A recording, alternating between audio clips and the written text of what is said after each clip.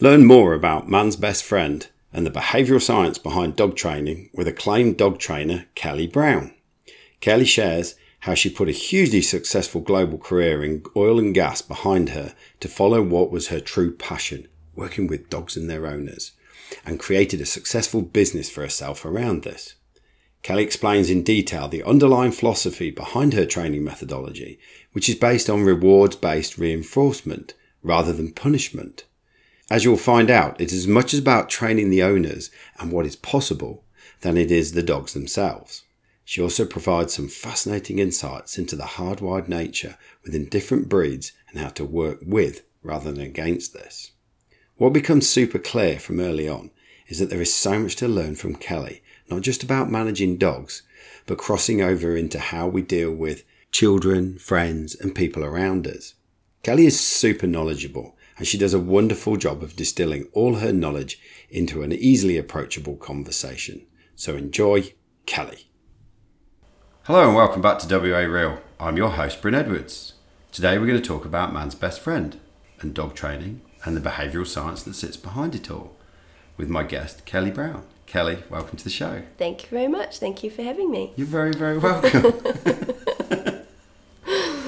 So that's a good solid Kiwi accent you've got there. Still. Yeah. Oh. So one of the questions I always start by asking my guests is how they ended up being in Western Australia, in Perth. So how did you come to be here? Yeah, sure. So that's a long story. So I grew up in New Zealand. Yeah. Lived there until 2004. And then did my big OE. So started in London, then moved OE to meaning? overseas experience. Right. Okay, yep. So so started in London and then Scotland and then Vietnam and then came to Perth for the first time when I was working for Chevron, then over to Houston and then back to New Zealand and back to Perth again. So Right. Huge round trip. Superb. And how long have you been here now? Since February last year. February last year. Yeah, so almost 2 years. Almost 2 years. Mm-hmm. And is this now home? Or is it Yes. going to be home for now? Or No, this is now home. What The was longest I've lived in a place is 2 years. So Yeah. we're almost at 2 years. But no, this is home now. Mm-hmm, and why is that? So I've lived in lots of different places, all with different pros and cons. But I think having lived in Perth before, it's definitely my favourite place to have lived in. It's got great people, great weather. It's got great lifestyle. It's safe. Yeah, absolutely. And it's also. I've lived in a lot of big cities, but this is a nice, relaxing place to be. Yeah. I definitely feel like that's where I'm ready to be right now. What did you know about WA when you were growing up in New Zealand? Not a lot. No. So I hadn't really heard of it before. And the reason I moved here, is because of Chevron. And initially I wasn't really that keen on moving here. Because I'd heard it's too quiet, there's nothing going on here, there's nothing to do. But then when I got here, I realised it was brilliant. Absolutely loved it. Super. Yeah. So obviously, dogs Yes. are your thing. Where does the focus on dogs come from in the Kelly journey? Is that something you have dogs when you were kids and mum and dad, something like that? So always loved animals right from when I was young. We had cats growing up and I did horse riding and so took any opportunity I could to be involved with animals. But my initial path didn't head that way. It was always, go to university, get a degree, get a job, get a job, well-paid job. Get married, settle down. Absolutely, yeah, that was sort of the path. That I initially went down, but One it's that's sort of handed to all of us. Yes, it's right, absolutely. But and sort of in the back of my mind was I'd always wanted to do something with animals, but just at that time I didn't know what it was. So it was always there. It was always there, absolutely. And I did some horse training courses, so how to train a horse, and I had a horse in Scotland. And again, absolutely loved that and was looking at that as a career further down the track. But it's quite a hard industry to get into if you're not already sort of in that space. And also because I was traveling around a lot as well, it's difficult to own animals when you're always moving. Yeah. But then when I was in Houston, so I actually volunteered at an animal rescue centre while I was in Vietnam. So sort of was involved that way. And then when I was living in Houston, my job was quite stressful and I needed a bit of an outlet to be able to relax. So went to an animal rescue centre and started walking dogs. And they had a behaviour qualification that you could go through. So I was doing that on the side and got my dog training qualification. So that was the first one I got there. And then, absolutely loved it. Just loved working with animals. And what is it about animals for Kelly Brown? So I think, first of all, I think a lot of animals, we underestimate how smart they are. So I think just the enjoyment of working with them and just seeing them learn and seeing them grow and, as they learn and grow, they build confidence, which it's really rewarding to be able to see that. So changing their lives. But I think also the other side of that is the people side, which is changing people's lives as well. Because, I think once they start to see the potential in the dog, or in the animal, then that changes their relationship, which then, improves the lives of both of them. So, it's sort of starting with the animal and then seeing what impact that has on the person and then seeing that relationship build and grow and, then the impact that has on their life. Yeah. Yeah. So dogs are known as man's best friend. Right. What is it about dogs that make them our best friend? Yeah, sure. Out of all the animals we could choose to yeah, domesticate and have pets and make friends with. for sure. I think it's the deep connection, people have with animals, and it's easy to get that deep connection quite quickly. I see With a dog. Yeah, with a dog, and I think sometimes I only see clients, maybe even once, and clients' dogs once, but just seeing that willingness of the dog to want to engage and want to learn and want to grow, I think, that's probably what it is. It's that instant, immediate sort of deep connection that you can get from them. Yeah. So in a minute I'm going to ask you about like the underlying methodology that you use and stuff. But first of all, I'm keen to know, so you mentioned before that you work for Chevron, much like myself. So we do have sort of an overlapping story to some degree. But how do you go from working at Chevron to now being full-time dog trainer? Absolutely. Yeah. So You can see that from what you said that there was an underlying trend to want to do something like this. Absolutely. Yeah. So my time with Chevron, was amazing. I learned a lot. I had the opportunity to travel a lot. Travel was a big driver for me, just, living and working in lots of different cultures. But with that came a lot of stress. Stress from moving countries every 2 years, and having to meet new people and get established. And then, once you start to build that, then moving another 2 years. And, that's quite difficult on your personal life.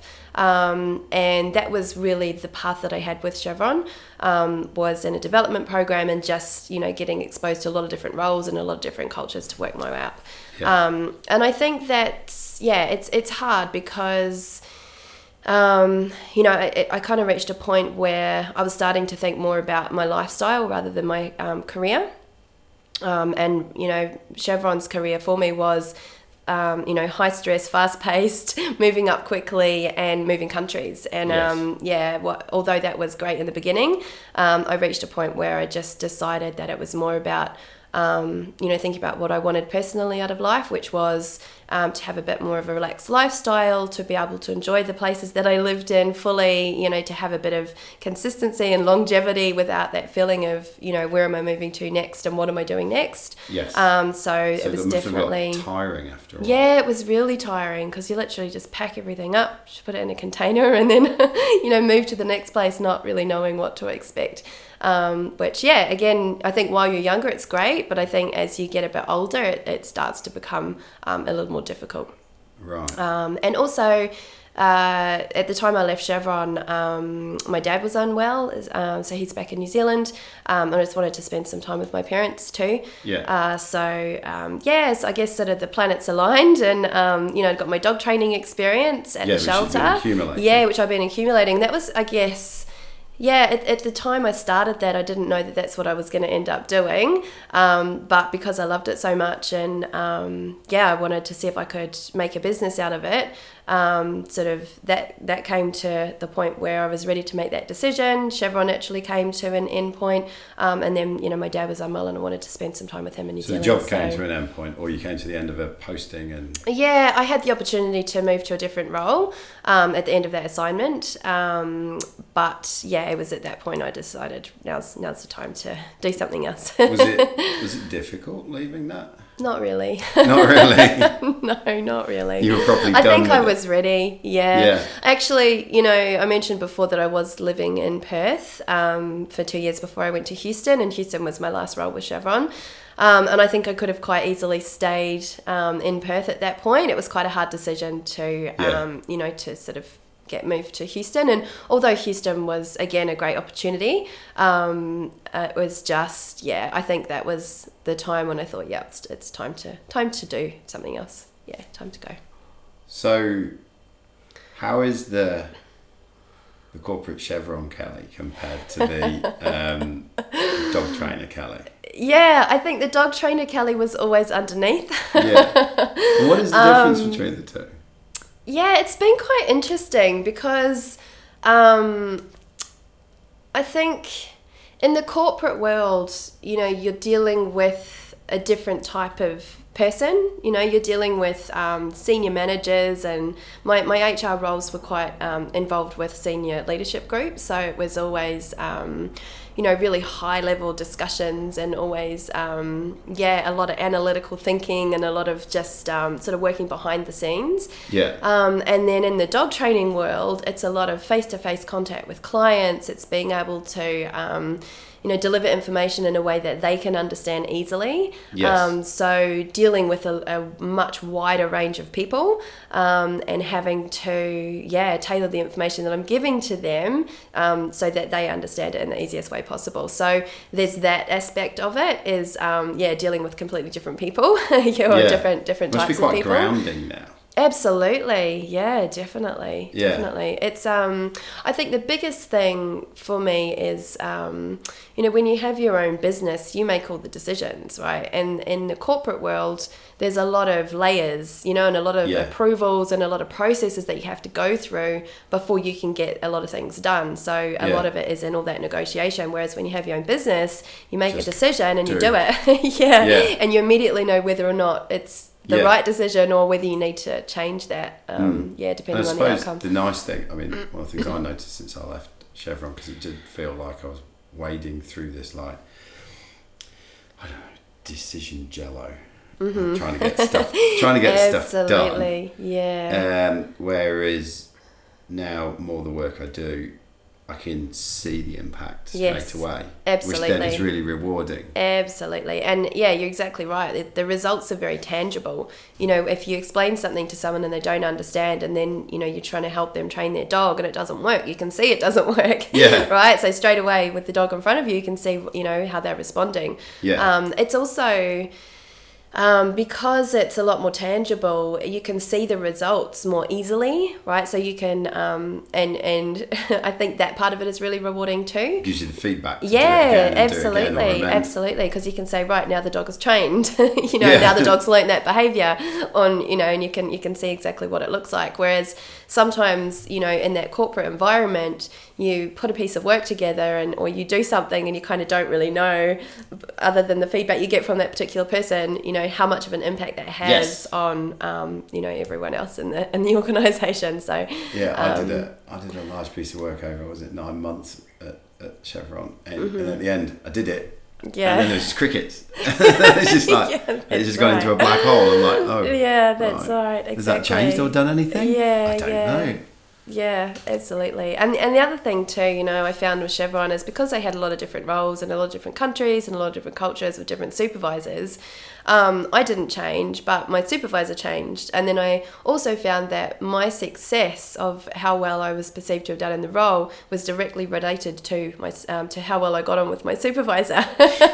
So if I got on with my supervisor really well, I got a really good performance rating. Yeah. If there was some personality clashes or we weren't always quite aligned, then I didn't get as good a rating, right? So it was always very much dependent on just one person. Yeah, absolutely. And I thought, well, I'm the same person. I know we get on with some people better than others, but that was the trend that I found right throughout my career with Chevron. Whereas now, I don't have that issue anymore, and it's really liberating, and it just I feel much more freedom, to be able to do what I want to do without being told. Yeah, absolutely.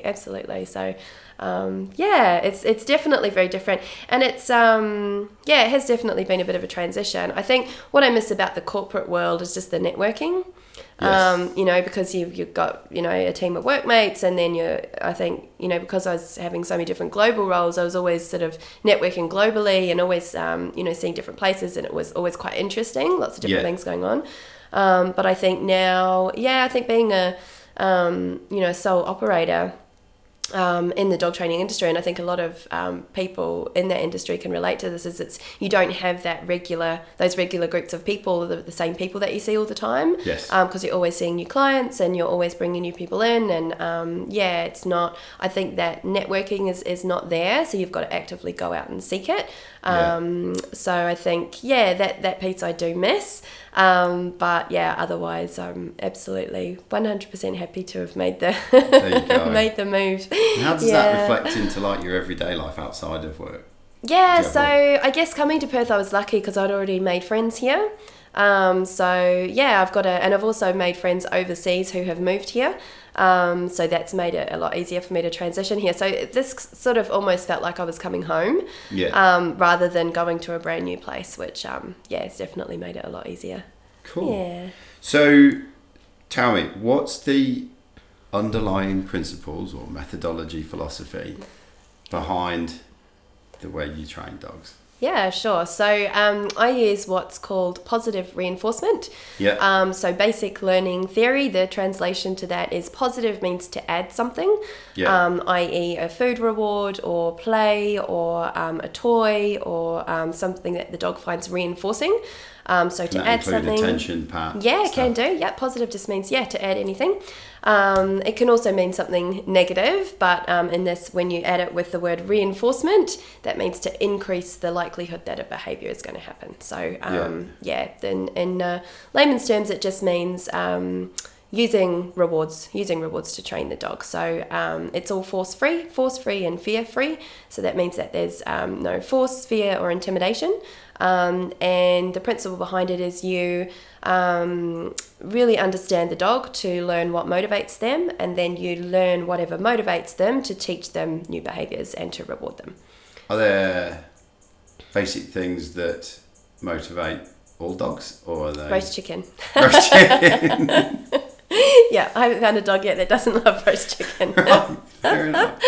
But it really depends on the breed, right, and what they were bred for. So all dogs have what's called a predatory sequence, and depending on their predatory sequence, so it starts with it's the sequence that they go through, the behavior sequence they go through in order to catch prey.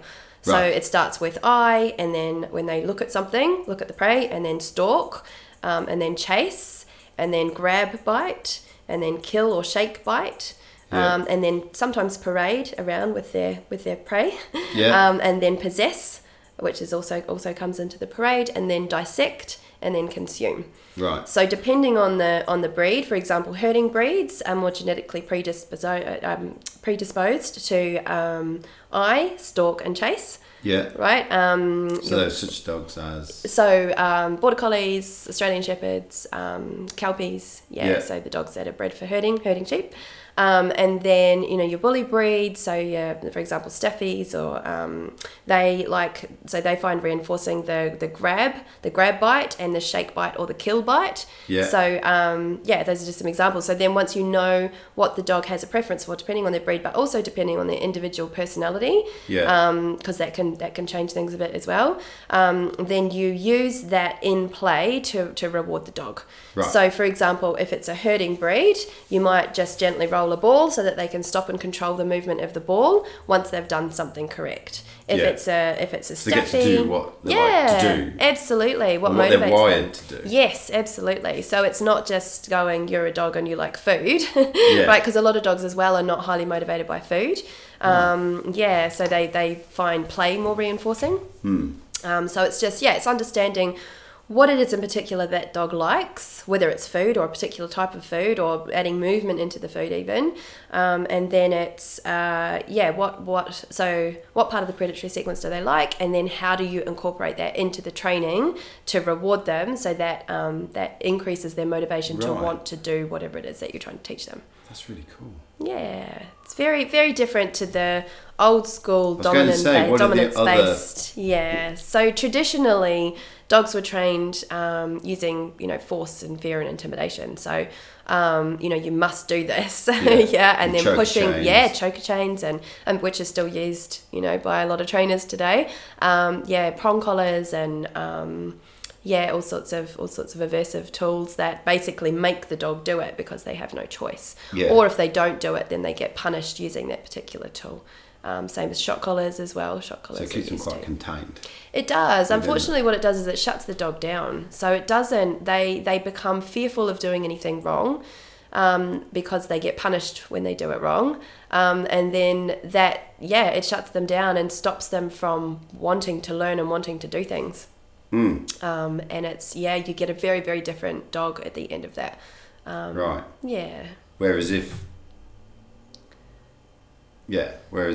I say if you're positively rewarding the dog, then they're wanting to do more and more. Yeah, and absolutely. Do I take it then that if they do something such as piss on the carpet, you don't then play with them? You No, don't. correct. So you remove the positive attention. Yeah, so with the positive reinforcement. Yeah, absolutely. So the easiest way to think of behaviour modification is you manage the environment so that the dog physically cannot do the unwanted behaviour.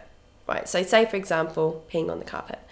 What you would do is restrict the dog's area so that they, or pick up the rugs or pick up whatever it is that they're peeing on so that they can't physically do it. Yeah. Or have them attached to you on lead when you're walking around the house. Or keep them, in a separate space where they've got a toilet area. That would be the first thing. So use management so that they actually physically cannot do that behaviour. Right. Because the more they do the behaviour, the more it's strengthened. Yes. And the more it's strengthened, the harder it is to change. Yes. Yeah, so number one is always management. That goes for any behaviour. If it's jumping up, then you have them on lead so that they physically can't jump up on people. Yeah. Yeah, so if it's running away, then you have them on a long line so that they can't run away. Yeah, so number one, always management. And then number two, looking at the behaviour itself and working out how you can teach an incompatible alternative behaviour. So, peeing on the carpet can be for a number of reasons. It could be a medical reason, so you want to rule that out first. Could be just because they've built a habit of doing that, right? So that's where you use your management. Yeah. And then what you want to do is the third thing is rewarding them for doing the correct behaviour. Right. So you would give them plenty of opportunities to pee outside. You would reward them heavily for peeing outside. And then you would create a habit for doing the right thing. Yes. So with that combination of management to prevent them from doing the behaviour and then rewarding the right behaviour, then that's how you create behaviour change. This also sounds like parenting. Yeah, I've heard there's a lot of similarities. And just dealing with people. I mean, how many times have I sat in the office in the last couple of years and basically said in my leadership role, let's not pat the dog on the head for pissing on the carpet. And it's not that we have a dog in the office, it's the fact that, Yep, absolutely. Yeah. It's very logical, and I think having a psychology background, so that's what I did at university. And then having all that experience with people, right? Because that was my job in HR, was dealing with people all the time, all sorts of different people. And then learning about dog behaviour and doing my dog training qualifications, there's, the learning theory is based on human learning theory. The learning theory I mentioned before, positive reinforcement, that's a quadrant of human learning theory, which applies to dogs. There's a lot of similarities, and it's a lot of it is just common sense. Yeah, it's not complicated. It's just, I think, what I see is a lot of people are just misinformed. There's a lot of information out there that is either outdated or incorrect or just doesn't make sense. But, because there is so much information, people don't know what to do. Yes. And a lot of people, when I go to see So you them... revert back to... Yeah, what they've learned or what they've been told or what they've seen on a Facebook, group or what their friends have told them or, so they rely on that. They try it. It usually doesn't work. And then that's when they come and see me. So, I think a lot of people do things just because they think that's the way it should be done, not because they're not open to seeing new ways of doing things. And then, That's why I thought it would be really interesting to talk to you today about that underlying principle of training dogs, because it's hugely applicable. Yes, definitely. Elsewhere in life. Absolutely. Do you find yourself doing it with friends and family? Using one-word syllables. Sit, wait. Not quite. Well, yes. That too. Yeah. Drink now. That's right. Yeah. I think... Really, there's really, you're probably right, but I think that hasn't changed for me because I've always done that, you know, right from when I started my HR career and had my interest in human psychology, and I've always sort of been able to try that, and it's, nothing's really changed. It's just, I almost feel like my subject has changed, instead of dealing with people, I'm now, dealing with dogs, but also dealing with people, because I would say 80% of what I do is helping educate people. That was going to be my next question. How much of it is the dog? Yeah. How much is it the owner? I would say 80%. About 80% of it is teaching the owner. Mm-hmm. So technically, you're a dog owner trainer. Absolutely. Not a dog trainer. Not a dog trainer. I started out being a dog trainer. Yeah. But then I realised that it wasn't really just about training the dog. Yeah. Because, training the dog would be somebody gives me the dog and says, right, train my dog. Yeah. And that's not what I do, because the biggest part of it for me is educating people on how to continue that. And I think that's where a lot of people fall down. Training the dog is easy for me, but I need to train the people so that they can continue what I'm doing, which will have a long-term impact, because they have the dog, they can do it every day, even just 5 minutes a day, 10 minutes a day. And if they know what to do and how to do it, then that's going to make it, have a much bigger impact than me just having an hour with the dog. Do you find some of the people that you train, I'm saying people now. That's right, it is. So have quite large breakthroughs then? Yeah, absolutely. In terms of not just how they do dogs, but do life. Yeah, I think, absolutely. I think... I hadn't thought of this before.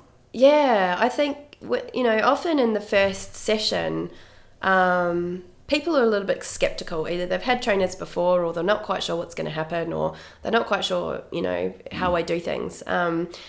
But what I see is, even just in that first session, I see the expression on people's faces change when they realise what can be done with their dog. Yeah. So take, for example, loose leash walking. The dog pulls on lead and they can't take the dog for a walk. And then, because pulling their arm off as they walk down the road. Yeah. So in the first session, I'll take them through some exercises. I'll show them how to do with their dog, and then show them how to continue them. And I often see, when I work with the dog, they look at their dog and go, wow, is that my dog? Yeah. Actually being able to do that. And I see them standing there, and I can see them at the corner of my eye. I can see their expressions change doing stuff with the dog. As I'm doing stuff with the dog. So that to me says it's, in that particular case, and this is not always the case, but in that particular case, it's not the dog itself, it's the way that you work with the dog, it's the way you communicate with the dog, it's the way your body language is, it's the way you're standing, it's what you're doing with your hands, it's how you're holding the leash, it's, all those things put together. That's the piece that I need to teach people. Not just the dog, right? Not just to teach the dog to walk on a loose leash. And then I can see, that it's really rewarding to see that change on people's faces when they go, wow, that's my dog, and it's motivating them to want to do it as well, because that's the important piece, and once they can see that their dog can do it, I think that's priceless, because then they start to realize, wow, like, look at my dog, I thought they were just a pain in the butt, but look at what they can be like with just a little bit of work. And then that opens up possibility and probability. Absolutely. What this little nugget of fun in your life can do and bring and be like. That's right, because that's why they got the dog in the first place, right? Because that's what they wanted. They wanted a dog that, you know, did what they wanted it to do. So, when you help them realise that is that can actually happen, and you know, this is the first step, then it's nice. Do you ever meet any people who you think you shouldn't have? Absolutely. I do, but I'm not supposed to talk about those ones. Well, no, but I imagine there's a degree of being honest in this as well. Yeah, there is. Do you find yourself having a word with them? I find a lot of people who, I guess I'm lucky. The vast majority of people who contact me agree with my training methods. Yeah. And so you take some time to explain it to them. Usually it's pretty clear on my website. So I've only really had a couple who have said, I just want a quick fix. I'm not prepared to put in, that amount of time. So I've been quite lucky in that respect. I've seen a lot of dogs in the wrong households. Dogs that are just a little bit anxious or not confident, but are in a crazy environment, with lots of crazy kids and high traffic areas with lots of people coming and going. Yeah, and, so that definitely has an impact on the dog. I think in a lot of cases, the behaviour of the dog reflects the behaviour of the people. I see over 100 dogs a week. So I see a lot of dogs, come into group classes and... picking up all this implicit, unconscious knowledge that you probably can't even put your finger on at times. Yeah, but as I've seen more, I've been able to go, rather than just looking at the dog and saying, right, we need to fix the dog, it's, what's going on in the dog's environment. How much time are you spending with the dog? What does your household look like? What are you doing with the dog? Are you making sure that the dog has appropriate outlets for natural dog behaviours? Because a lot of, and I saw this, it was even worse in Houston. People would crate their dogs for 12 hours a day. So they put the dog in a crate, close the crate door, go to work, spend 12 hours at work and then come home and then let the dog out. Right. And you can imagine what that would do to a dog. Yeah, day in, day out. Yeah. And I think, I used to see a lot of dogs come in with severe behavioural issues just because of what the people, what circumstances the people had put the dog under, either because they didn't know or they just didn't have time or whatever whatever the situation was. So, I think that was part of, where the whole thing of wanting to help the people to help their dog piece came in, because I thought, well, if you can help educate the people on what it is that the dog needs, then a lot of those behaviours start to fall away. Yeah. Yeah. Because let's face it, if you strip it back, you are coaching the dog, but you're not talking to the dog, are you? I'm whispering to the dog. Sorry? I'm whispering to the dog. Whispering? Yeah. Are you the new version of the dog whisperer? You're not the old version of the dog whisperer, maybe the new one. Yeah. Was the old dog whisperer, he was very much part of the old school of stuff? Absolutely, yeah. Yeah, very much dominance-based, punishment-based. Yeah. There you go. Yeah. So...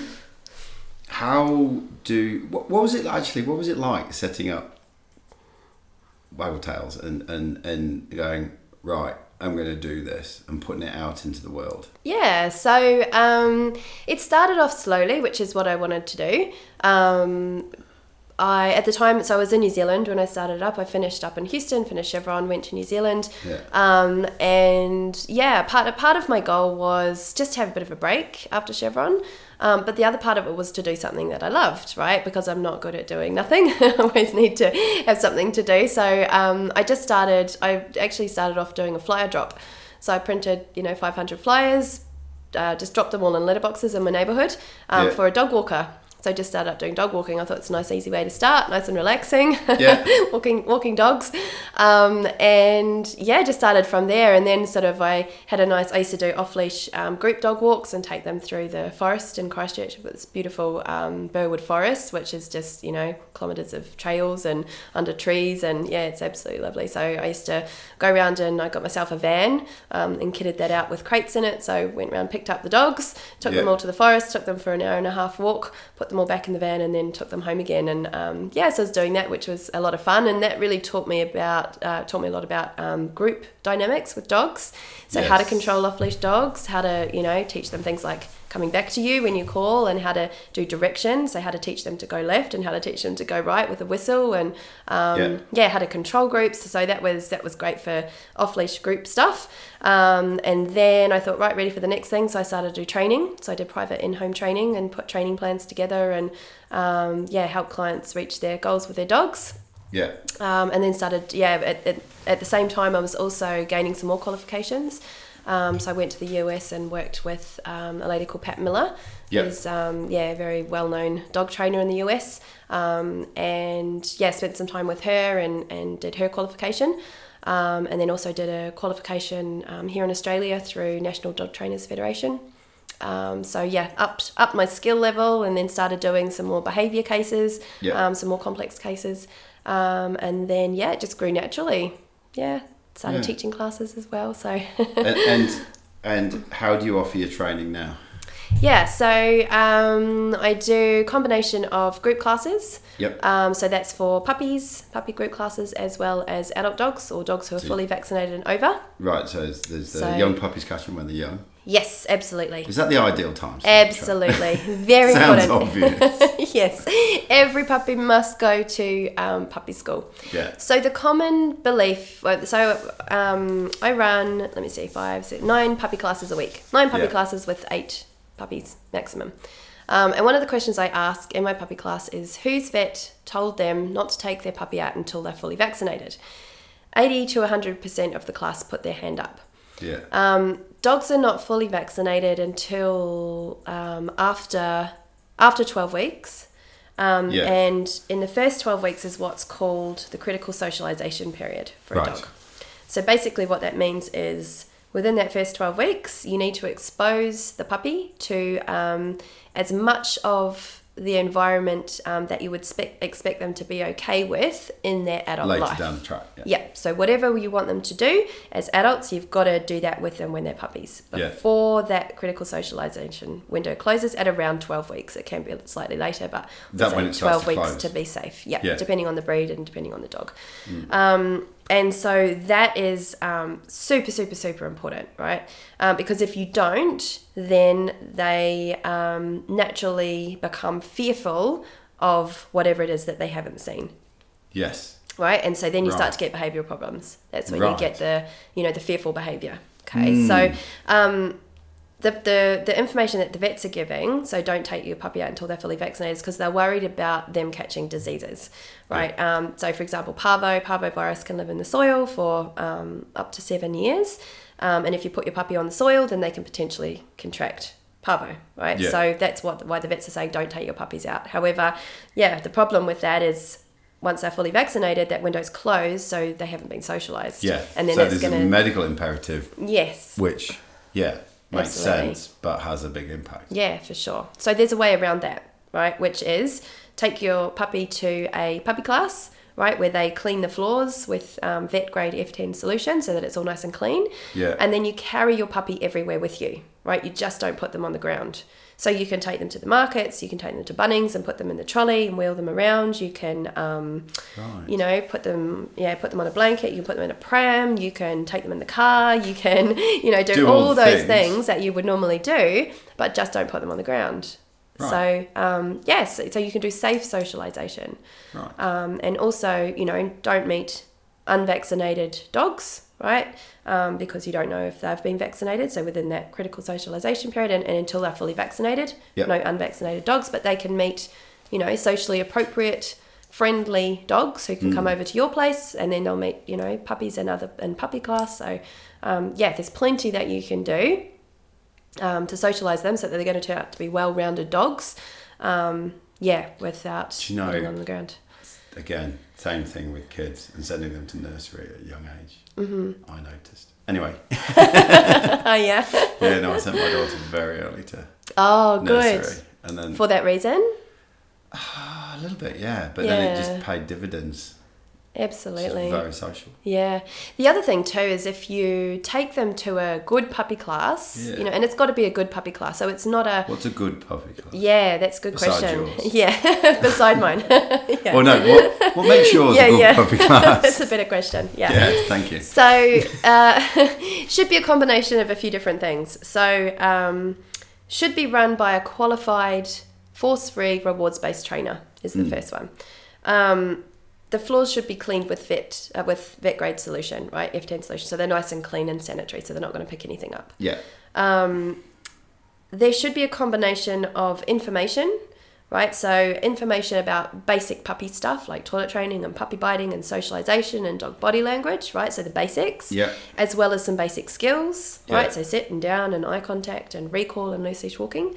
And then also supervised off-leash play for a small proportion of the class, Yeah. right? So 10, 15 minutes of Then an just hour-long hanging out and class. looking about. Yeah, of learning Yeah. how to play together, right? But that should not be free-for-all play. Yeah. Puppies should be separated depending on, mainly on confidence level, Right. right? Because you can get a big breed, a large breed that's not confident, and you can get a small breed Yeah. that's super confident, right? And so it doesn't really depend on size so much Right. at that age, unless of course it's play style and one's bowling the other one over.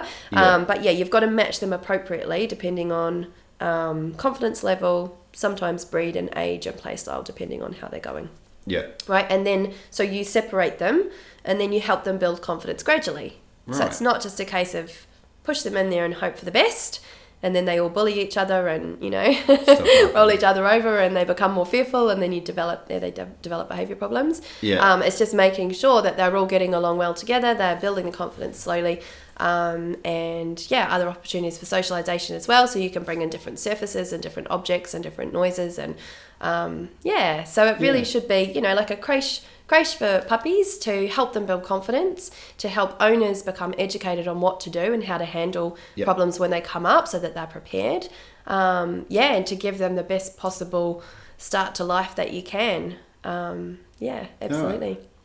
Sounds so obvious when you say I know. Yeah. So that's your puppy class. That's my puppy class, And yep. then you've got your dog. Absolutely. Yeah, so then I have level 1 and level 2 classes. So they just roll on from puppy class. So puppy classes, Is this something indoors. they can do after 12 weeks, or do you leave them for Once one? they're fully vaccinated. Yeah. Yep, once they're fully vaccinated, then they can come into the level 1. So that's done outdoors in a park. And then once they complete level 1, they can move on to level 2. So each of those programs are 6 weeks long. With 6 classes, and then I also do private in-home as well, so behaviour and training for either specific issues or if somebody wants specific help with say loose leash walking or recall or any particular behaviours. And then I also have my new program which I'm launching. Your online course? Yes, my online course, Ultimate Dog Program. So what does that cover? So that's pretty much everything. It's a really good basic 8-week online course. It Is that aimed starts at with dogs or puppies? any. Any? Yep, can be for anyone. Yep, any age. Yeah. Puppies of any age, breed, size, experience level. Doesn't matter. So so that sets up. It talks a bit about how to understand your dog. So how to make sure that you're providing them everything they need on the dog level. And then it talks about how to set up your home environment to make sure that they're not doing things like stealing socks and chasing the kids and jumping up on furniture and doing all that sort of stuff. And then teaching them some good basic behaviours, so how to behave at home and how to be well behaved so that you can trust them. And then we start to move to out and about, so how to teach them to walk on a loose leash and focus on you around distractions so that they're not chasing other dogs or running across the road and things like that. And then how to get them to come back to you when you call so that you can have them off leash. That must be pretty cool, because then you can... Not everyone can come to a park. That's the thing. At the time, absolutely. etc. So it's not all dogs are suitable for group classes. All right. Just because either they don't have access to them, so people might live too far away, or there's too much distraction in the environment for the dogs to be able to learn. Because group classes are quite tough, for owners and for dogs. They sound easy, but a lot of people who are training their dog for the first time, they need to listen to the trainer. They need to try to handle their dog. They need to handle food rewards and treats and try and get their dog to do what they want them to do in a high distraction environment. Ideally what you want to do is, the best way a dog will learn is you teach them in a low distraction environment, right? So inside or, somewhere nice and quiet. You get the behavior and then you gradually increase the distraction in the environment. So you might start in your lounge and then your backyard and your front yard, then out on a walk and then at the park, and you build it up slowly. But what we're expecting in a group class is, right, we're going to start from scratch and we're going to bring your dog in, we're going to train you, you're going to try and listen to me, and you're going to try and train your dog all at the same time. So it can be quite overwhelming. Not always. I see a lot of dogs come in to my group classes who don't cope well. So just because there's too much going on. All right, so they need to be a long way away, which makes it really hard for them. So for those dogs, it's definitely really good for them. For people, people who don't have access to a good trainer, people who have really busy lives and can't make regular class times every week, and then people who I can offer a lot more in an 8-week program, than I can face-to-face, because there's I can take people much further, in each of the different skills. Because I can show them, they can go away and practice, they can do it, and then they can go to the next level, and then they can go away and practice, and then to the next level, and then go away and practice. Absolutely. So there's a lot more scope to be able to take the dog a lot further. Cool. Yeah. It's come a long way from handing out flyers. Yeah, it has. And this is my 4th year of business. Yeah. So it's morphed a lot. From where I started. I think when I started, I didn't really have a strong vision of what it was going to look like. I just knew I wanted to reach more dogs and reach more people. And I think that's the online program will enable me to do that, because I don't have to physically be in front of the person, but I'm still virtually in front of the person. But I suppose the overall impact you're trying to have is people enjoying their time with their dog. Yeah, definitely. And in their own time too. So, if you want to do 5 or 10 minutes here and 5 or 10 minutes there and an hour here and an hour there, you can. And if you want to involve the whole family, you can all sit down and watch it together. Yeah. Must be super rewarding when you get people say to you, especially if you turn a dog around. Yes. Or just, and then all of a sudden you've gone from having this bloody nuisance in the house, which can then cause distress. Absolutely. Because you just want to come home and chill out, and there's a dog to deal with who's been a bloody nuisance. It must be really rewarding when things turn around. It is, for sure. Absolutely. And I think that's the key. It's it is changing people's lives, because I think people have an expectation when they get a dog of what their life is going to look like. Right, but it doesn't always turn out that way. Yes. And I think... and we do that, don't we? Yeah. We have this is my version of what I think reality should be like. And I've got a bloody death grip on it. Yep, that's exactly right. And I think it doesn't take a lot. It just takes, a bit of time and consistency and knowing what to do and how to do it. Yeah. And I think once you know that, it all starts to fall into place pretty quickly and pretty easily.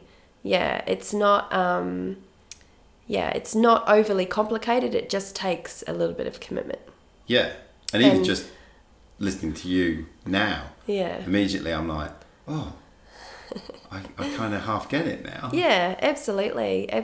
And I think, the good thing about the program is I've been able to lay it out in a way that's logical and that builds it nice and slowly. Yes. And you can take it as far as you like. Yes. So if you want to go the whole way through and have, an amazing dog at the end of it, then you can, right? It's set up that way. But if you just, absolutely.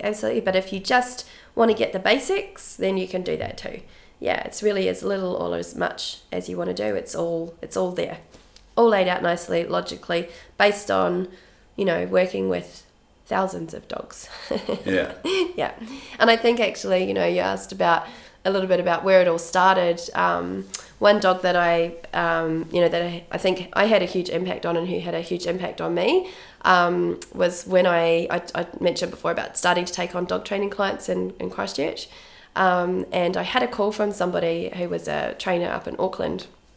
And she said to me, I've got a dog in Christchurch and I just need a trainer to offer some settling in assistance. So the dog is paired with a lady who has multiple sclerosis, so he's going to be a support dog. It was through Epilepsy Trust. Yeah. She said, "Oh, would you mind just providing some assistance?" So I was kind of thinking short term, dog's being trained just to help him settle in. Is this one of these dogs that go and puts the washing in and stuff Yeah. like that? That's incredible. Absolutely. Yeah. So I thought, that sounds great. I'd love to do something like that. Yeah. I thought maybe that's High-end, an area that I want to get into. high-performance dog. Yeah. So it sounds amazing.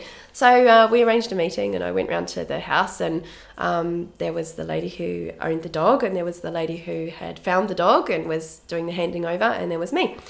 I turned up to the house. The dog's name was Jake. He was a 1.5-year-old Lab Staffy Cross. And he was absolutely crazy. So he was running all over the place. He was like barking at the fence. He was barking at the neighbours. He couldn't sit still. He was like just completely out of control. And the lady said to me, the trainer, she said, "Oh, I've been working on some basic behaviours with him." And I said, "Oh, what have you been working on?" And she said, "Oh, sit and wait." And I said, "Can you show me?" And so she tried to show me, but all he kept doing was just going and barking at the fence. Yeah. And then as the story went on, I found out that this dog had not really been trained at all. And I mean, they didn't say that, right? But I could see where the dog was at. Yeah, you could. Yeah, and I'm kind of thinking settling in assistance versus what I can see here. It's not really matching. Yeah. And so she went back up to Auckland, and I sat down with the owner and said, right, we had to start right from the start. So what do you want the dog to be able to do? And it was things like retrieving her walking stick, carrying a basket for her with things in it, picking items up off the floor and returning them to her, being able to walk beside her in her chair, pulling the washing out of the washing machine, carrying things for her up the stairs. So, I mean, it was quite complex tasks for the dog to be able to do. So we taught him from scratch, or I taught him from scratch, which was an amazing opportunity. And I worked with him for about a year. And now he is absolutely perfect. So he opens doors, he closes doors, he can go and get her walking stick from out the garden, he picks up her gardening tools when she drops them and gives them back to her, and he's the most beautiful dog, and it was a huge turnaround, but it was one of those what have I got myself into kind of moments where I just turned up and I thought, wow, this is way beyond what I thought that I was capable of doing, but just the opportunity to work with him and really change her life was just absolutely amazing. And I'm still in contact with her today, and I still see Jake on videos, and we're catching up with him. Is that the sort of thing you can have your dog doing by the end of the 8-week Ultimate Dog Program? For washing out the I can put that in there if you want. The idea of not having a dog is already appealing anyway. Maybe as a bonus I'll put in there how to teach your dog to get a beer out of the fridge. You should. That would sell. Yeah, it's pretty easy. It's pretty easy to do. This week I'll put the bonus in. That's right. Bring the beer out of the fridge and pull the washing out. Yeah, definitely. I can pop those in at the end. Just coming out of dog training and looking at dogs and dog care more broadly, how would you say I'm just interested in this, how would you say the state of dog care is in Western Australia? The state of dog care or the state of dog training? Oh, a bit of both, really. A bit of both? Yeah. So I'd say, I guess I have Houston to compare it against, because that was where I was most heavily involved. I'd say it's way ahead of Houston. Yeah. Houston, millions of dogs are euthanized every year. I think obviously a much larger population, but a lot more behavioural issues, I think. I think in terms of training methods, it's still very mixed. You get the positive punishment side, which are the people who use choke chains and shock collars and those sort of aversive training methods, and then you've got me and other trainers at the other end of that continuum. So I think there is definitely a continuum, but I think not many of you about, or there's a few, or we've got there are quite a few positive reinforcement trainers here in WA, so it's a good support network, definitely.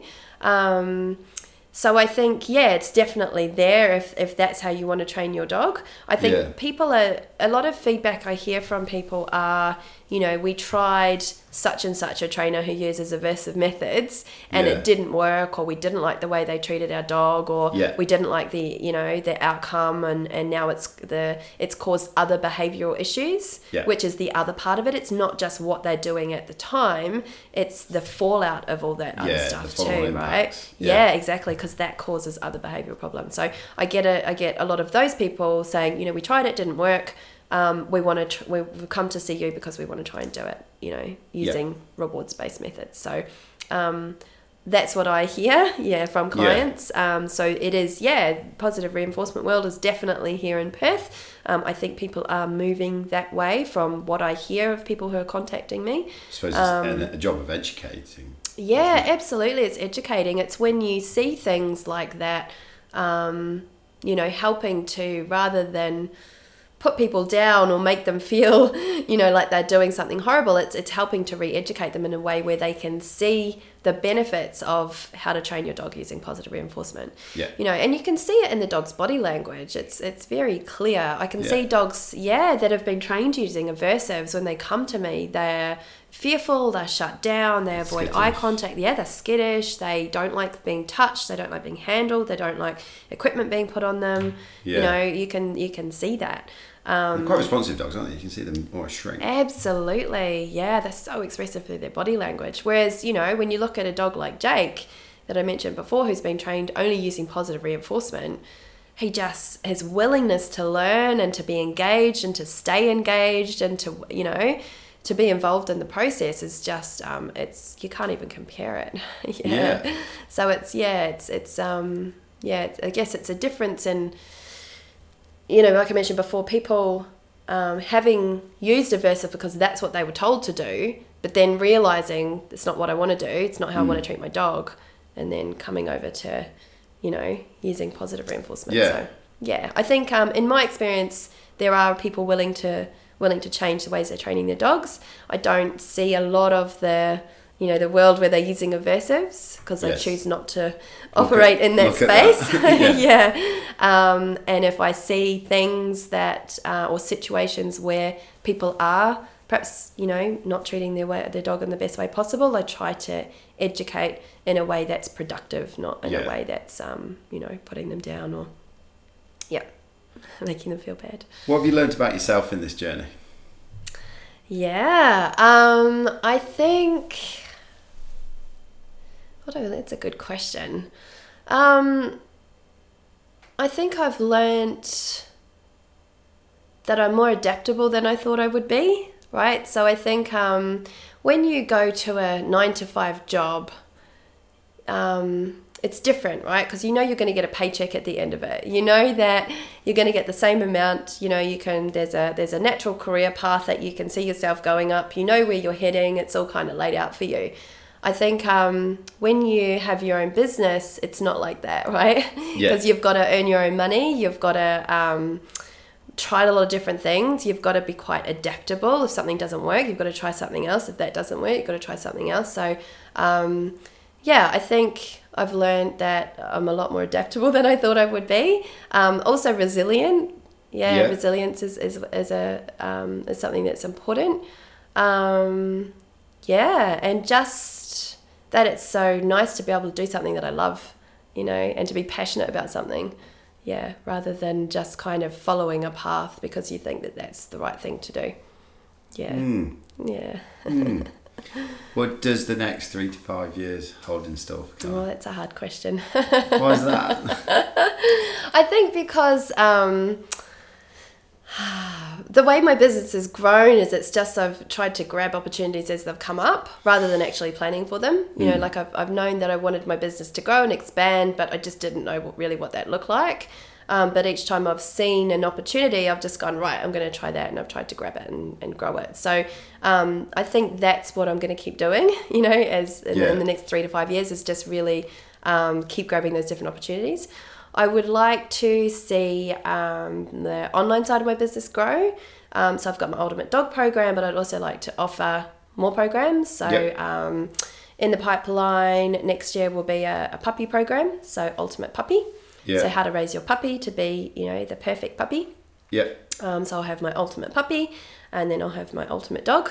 And also potentially, there's a lot of people out there who need support dogs and are interested in training their own dog. So just perhaps putting a program like that together, which is going to, just... train your own support dog. That's now, right. Now you're into the realm of beers out of the fridge and exactly. housework and having Exactly. them with a dustpan and brush. Yeah, brilliant. The way you're at work, your dog can do your housework for you. Yeah. And a brush on his tail. Yeah, definitely.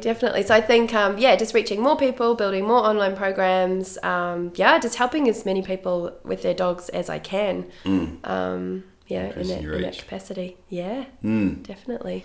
So one of the questions I like to ask guests is, do you have any sort of daily routine which keeps you sort of grounded? Because obviously, this is your business, you're on your own, you're working in it. Yes. It can probably get quite heady. Yes, and absolutely. all-consuming. What does Kelly do to Absolutely. bring herself back into herself and ground? Yeah, definitely. So I think, especially at the beginning of this year when I just moved to Perth, it was almost like starting up a new business again. So even though I'd had the 2 years in New Zealand, new place, new people, new customers, it was, almost like starting it from the beginning again. And it's very easy to become consumed by work, especially when you're in a new place and you don't have new routines, and you don't have regular start and finish times, because you're working a lot from home or you're managing your own time, and also working a lot of evenings and weekends because that's when people are generally available. So I think...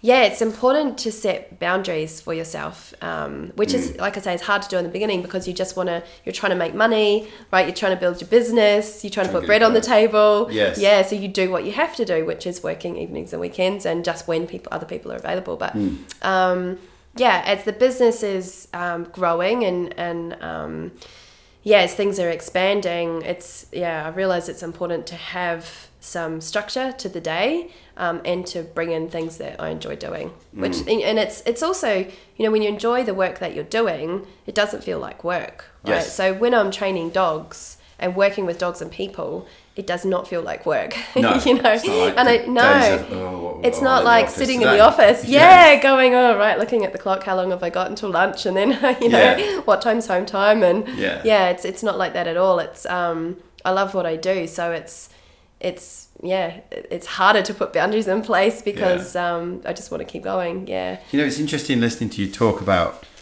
life at Chevron, and then life as a dog trainer, and positive rewards based training, and adverse punishment based, and there is an element of the corporate structure which keeps you in a relatively anxious state about there's the next thing and there's next, and if you don't, like you said earlier on, if you don't get on so well with your boss, things don't happen. You don't get the performance ratings and what have you. Yeah, absolutely. So it's kind of interesting. As I sit here and listen to the Kelly journey, there's the obvious part of the difference in dog training techniques, but then different aspects to your life.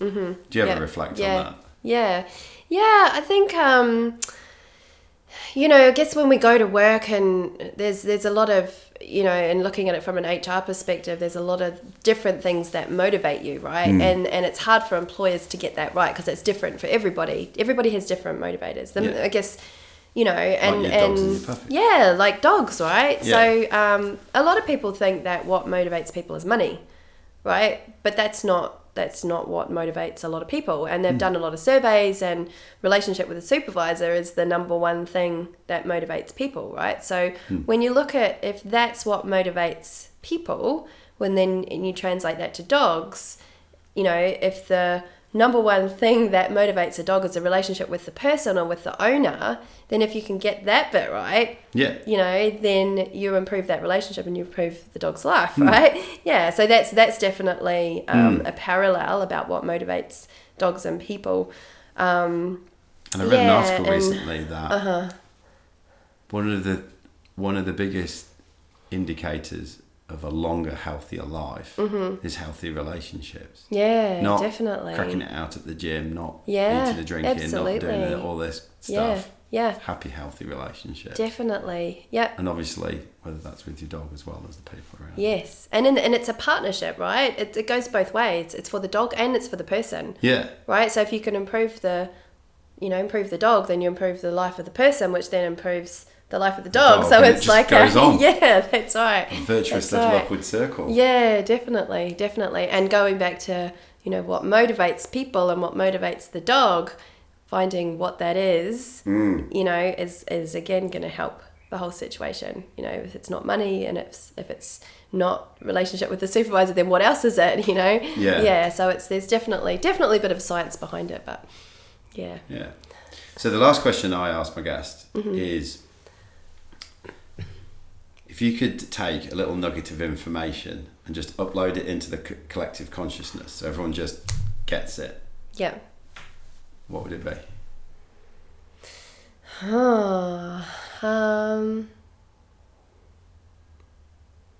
I think the first thing would be repeat the question. If you could take a nugget of knowledge Yes. and uploaded it into the collective consciousness so everyone just got it, and Yeah. it was part of how Yeah. everybody just operated, Yes. what would it be? I think it would be work with your dog, not against your dog. Yeah. So Yeah. see it as a partnership. Yeah. See it as a partnership, not as being against your dog. Right? My dog's doing this, my dog's doing that to make my life difficult. Yeah. So don't look at it like that. Look at it as in, how can I work with my dog to resolve this issue? Yeah. So that we're a team and we can do this together, and so that we can improve both of our lives. Yeah. Love it.